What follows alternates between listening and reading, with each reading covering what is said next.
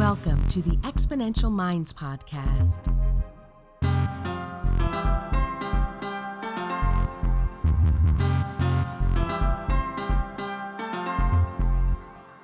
The research, development, launch, and growth of new technologies is creating incredible momentum in the modern world. Join futurist Nicholas Badminton as he talks with the innovators and the exponential minds that are tackling some of the biggest problems and creating solutions that are propelling humanity to the next level.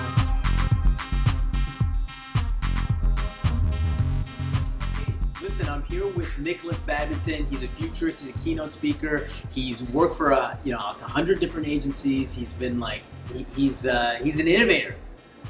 Welcome to. I don't even know where this is going to be because I don't have a vlog. I know you have a vlog. I know my boy Mo, who's taping this, he has a vlog. And so what we're doing this week is we're shooting basically my week and like a day in the life sort of thing. And man, it's just like amazing to see you, man. Yeah, it's great to see you. It's a really great keynote that you just did there on innovation as well. And as soon as a couple of people I was sat with found out that I was a keynote tomorrow, they sort of harangued me for a bunch of discussion about innovation. So it definitely got people thinking, and talking. And people don't know what innovation is. Totally. And this is what we're trying to do.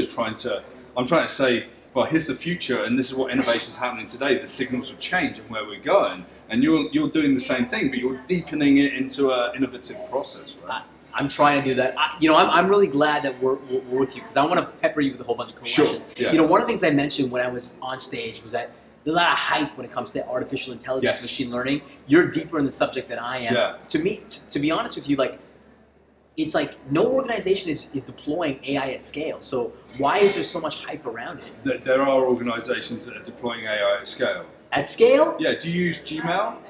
I do use Gmail. Then you're subject to artificial intelligence. Do you use Facebook? I do. Like scale, like 2.2 billion people. But is it real? Is it real AI? Is it is it learning on its own? Is it working on its own? Like, I guess we have to define artificial intelligence because to me, what they're doing is machine learning, not true AI in terms of doing things by itself. Okay, so we have to be careful about definitions here. A lot of people use something called suitcase words for ideas. Artificial intelligence is everything from it's the umbrella. Sophia the robot down to a finance bot that's trying to help you make a better decision about what investments that you're going to make, right? And everything goes into that bundle. So let's break it down. Artificial intelligence at best is still helping people and running processes and doing prediction and trying to help run systems in a very narrow sense. Give it a problem, train it on the problem and the problem space, and it can do it better than the human. Now, it's also very difficult when it's got a sensory overload. This is why self-driving cars are just not working very well right now. And there's even a problem with the definition of self-driving cars because cars don't have selves. Autopilot isn't automatic in Teslas, right? Sure. With artificial intelligence is going to touch every single part of our lives, and it's going to happen more and more as soon as you get AI as being native on chipsets within mobile devices like these. It's already starting to creep in now, but it's going to be completely ubiquitous within about 3 to 4 years. It's going to be like the electricity sort of powering, many things. So Andrew Ng, who's one of Coursera's founders and talks a lot on AI, he's a world-leading researcher and thinker on AI, says that AI is the new electricity. In the early 1900s, when electricity came in, the entire world changed. Every single business around the world changed. Artificial intelligence is exactly the same. It's like you just said, where's it being done to scale? You don't even see it. Yeah. You don't even see it in the big systems run by the big companies that are really early adopters and driving it forward. So that's why, when I was talking about RPA, which is to me, something that, for me, it's like something that, I can implement within organizations. I've seen it. Yeah. It's not AI. It's not smart. It's just dumb bots. It's smarter. It's smarter, but it's not smart on its own smart. On its own smart. Yeah. That's the thing. So the thing is, there's some really interesting ideas here. So artificial intelligence, in certain ways, has to be taught, and it has to be taught based on a history right? So if we look at AlphaGo, AlphaGo beat Lee Sedol in 2017, 4 games to 1, playing the game of Go. It made him a better Go player because it played intuitive and beautiful moves that he wouldn't have even thought of as a human. And he thought, that's so beautifully human. And I can't believe that I learned that from a machine. He became completely unbeatable. AlphaGo and DeepMind and Google changed what that technology was and used an idea called tabula rasa. Yes. The blank slate. Yes. Some psychological theories think, and not all of these are right, that we're born with a blank slate and then we learn as we're exposed to stimuli around the world. There's a lot of theories. So you come out of the womb, yeah, and you're just blank. Yeah, that's one kind of theory. I don't necessarily think it's true, but Google DeepMind used that idea and it just said, okay, learn the game of Go by playing yourself. So it had 2 versions of itself, playing itself, leveling up.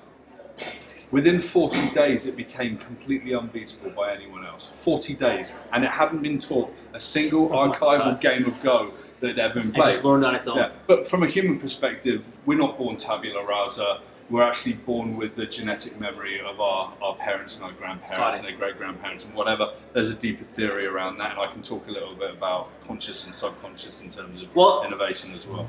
Like, how do you become a futurist? Like, how do you do that? So, I was hugely curious. I taught myself, from the age of 10, I've been playing with computers. I taught myself how to program. I was playing games, obviously. I was doing design. I flunked out of school. I hated it. My brain someone said to me at the weekend, she goes, you're a divergent thinker. And the world doesn't reward divergent thinkers unless you create your own reality. That's absolutely true. I got to university and I chose to do artificial intelligence and linguistics. This was in 1993. And I built artificial neural networks that tried to learn grammar. Wow. It didn't work very well. Okay. AI back then wasn't very good. Trying to work out ways of teaching grammar to a computer. I speculated that maybe grammar doesn't exist. In a sense, that's true. LOL, OMG. Right? This is it, right? Yeah. We've completely broken the idea of grammar today. So maybe that was an early predictor. Maybe, I don't know. That was hugely speculative. Didn't necessarily get me a lot of brand. But throughout my career, I've been working with data and predictive analytics. I've been a strategist for over 20 years. And strategy is like 3 to 5 years. And helping organizations from an innovation perspective work out what parts of their organization can have tweaks, new processes, new technologies put in, new cultural differences introduced to an organization so they can save money, make money. And I did that for 20 years.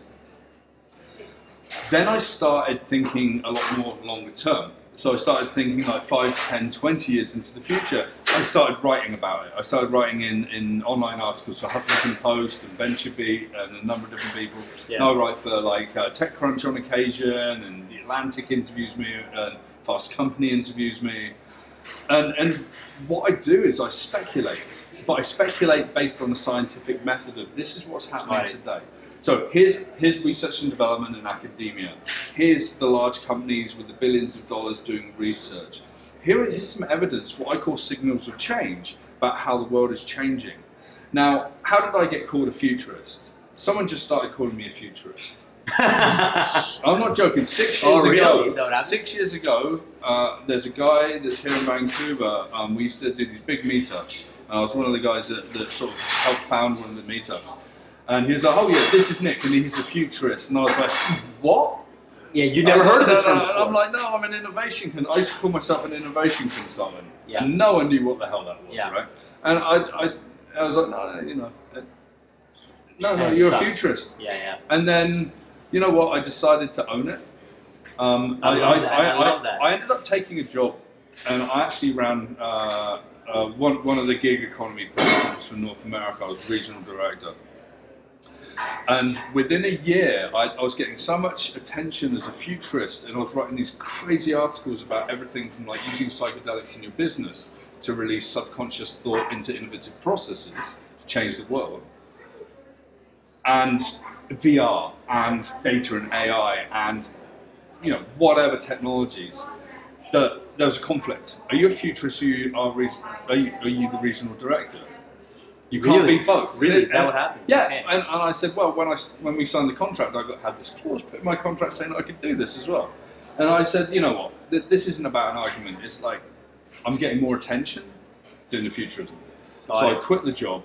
I doubled down and more conferences, more speaking, more writing, taking chances, TV, radio, everything. That's awesome. That's amazing. Without being what I call a pop futurist, which is like walking around using long words and like the Internet of Things is like a human brain, and it's like no. What I like about you is that you're deep. Like I'm gonna get real. You're real. You're deep. You understand it.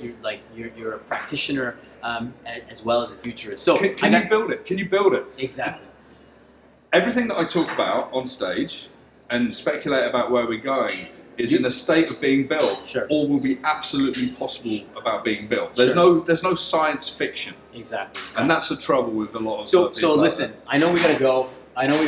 Yeah. But man, I want to know, like, in your mind, like, what do you see as the most exciting? You're a futurist, thinking about what the future is. Like, everybody asks you this question. Right? Yeah. In terms of innovations, like, what is the most exciting thing to you? Is it self-driving cars? Is it quantum computing? Is it robots doing everything for us? Like, what is the thing that you're I'm most excited about? This is what I'm most excited about, and I talk about it in every presentation that I do, and I do about 50 keynotes a year. Humans. You're excited about humans. I'm excited about humans. Nick is excited about humans. I'm excited Number about one, humans. about the future. Yeah. Why?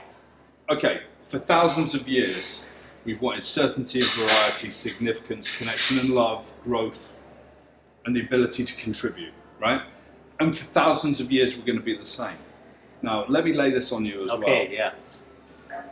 You're putting the money on humans. You're putting the money on I have to, and I'll tell you why. We're trying to build replications of what we can do as humans, but we can do it incredibly well. We just don't know what we've got. So, let's talk about sensors, right? Yeah. The Internet of Things, self-driving cars, sensor fusion. We can use LiDAR and radar and cameras and AI and process terabits of information. Humans consciously can process about 40 bits of information per second. Subconsciously, you and I, right now, are processing 40 billion bits of information per second. Really? I'm not processing that much, but okay. You are. Oh, I am. Okay. Subconsciously, you just don't know it. Yeah. Right? And some of it is keeping our respiratory system going and our heart pumping and just our feet warm and whatever, right? Humans can start to work towards a point where they can start to liberate thoughts from their subconscious into the conscious world and suddenly make the world a lot better. This is where innovation comes from for me. This is why people talk about psychedelics and innovation. Francis Crick came up with the helix in DNA. Right. Whilst he was on acid, describing it to his wife, because he liberated the billions of bits of information that he'd collected, and put that together with the conscious thoughts, and put something down that revolutionized every single part of healthcare and understanding of humans. It's the same with people like Douglas Engelbart in Stanford. Stanford didn't have the best computer scientists. All of them were on the East Coast, Princeton, whatever, Carnegie Mellon. But on the West Coast, they had the counterculture. Their minds were blown wide open. And they invented the mouse and Windows and the personal computer. In Stanford, 1968, 50 years ago, Douglas Engelbart, mother of all demos, changed everything.